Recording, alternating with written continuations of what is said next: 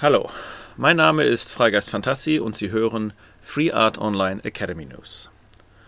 Heute präsentieren wir, oder genauer gesagt, pitching mal anders, eine von Andy Diggers mehreren Synopsen und Treatments, der auf der Suche nach Investoren, Produzenten und Sponsoren ist.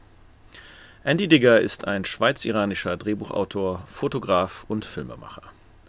Er sagt in seinem Plot auf YouTube und Platagon über seine Philosophie: Ich bin kein Künstler, sondern ich bin die Hebamme der Kunst. Gemäß dem Motto: Die Essenz meiner Vergangenheit ist das Ziel meiner Zukunft.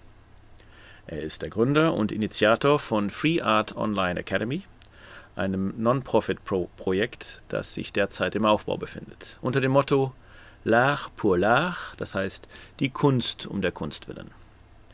Alle seine Werke basieren auf Kreativität in Kunst und Visionen in Wissenschaft.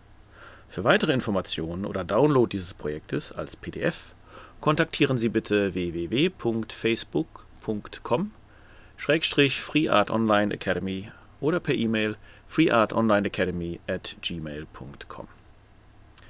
Projekt Nummer 2, Synopsis von Andy Digger. Title: Indispensable Secretary, die unverzichtbare Sekretärin. Genre: Comedy. Runtime: 90 Minuten.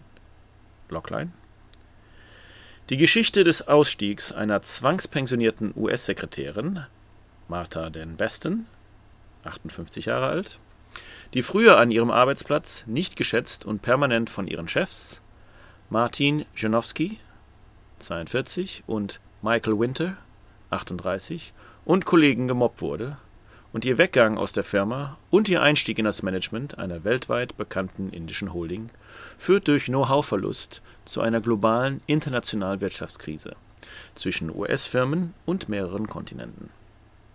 Aufgrund ihres Alters wird sie von Kollegen und Vorgesetzten diskriminiert und gehänselt.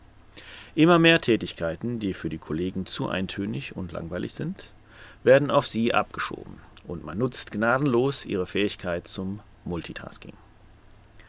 Aufgrund Reorganisation der Firma wird sie früh pensioniert, damit sie weniger Rente und Bonus bezahlen muss und sie loswerden kann. Per Zufall trifft sie einen indischen Nachbarn und erzählt ihm, dass sie mit der kleinen Rente nicht über die Runde kommt. Der freundliche Nachbar, der viele Connections in Indien hat, vermittelt den Kontakt mit den Indern.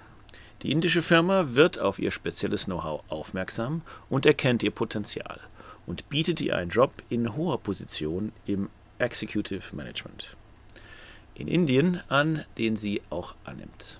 Niemand hätte gedacht, dass der Ausstieg durch Zwangspensionierung der Sekretärin und ihr Einstieg in das Executive Management in einer indischen Holding zu einer globalen internationalen Wirtschaftskrise zwischen US-Firmen und mehreren Kontinenten führen würde. Die gesamte Wirtschaft in den USA bricht zusammen und die zuständige nationale Sicherheit wird beauftragt, dass der pensionierten Sekretärin ein erstklassiges Angebot gemacht wird, damit sie wieder zurückkehrt, was sie nicht annimmt. Außergewünscht des Films: Lass uns unsere Mitarbeiter schätzen und auf einer niedrigen Stufe, denn Schnelligkeit und Multitasking bedeutet nicht unbedingt bessere Arbeitsqualität. Ich bedanke mich für die Zeit, die Sie sich genommen haben, und ich wünsche Ihnen noch einen schönen Tag.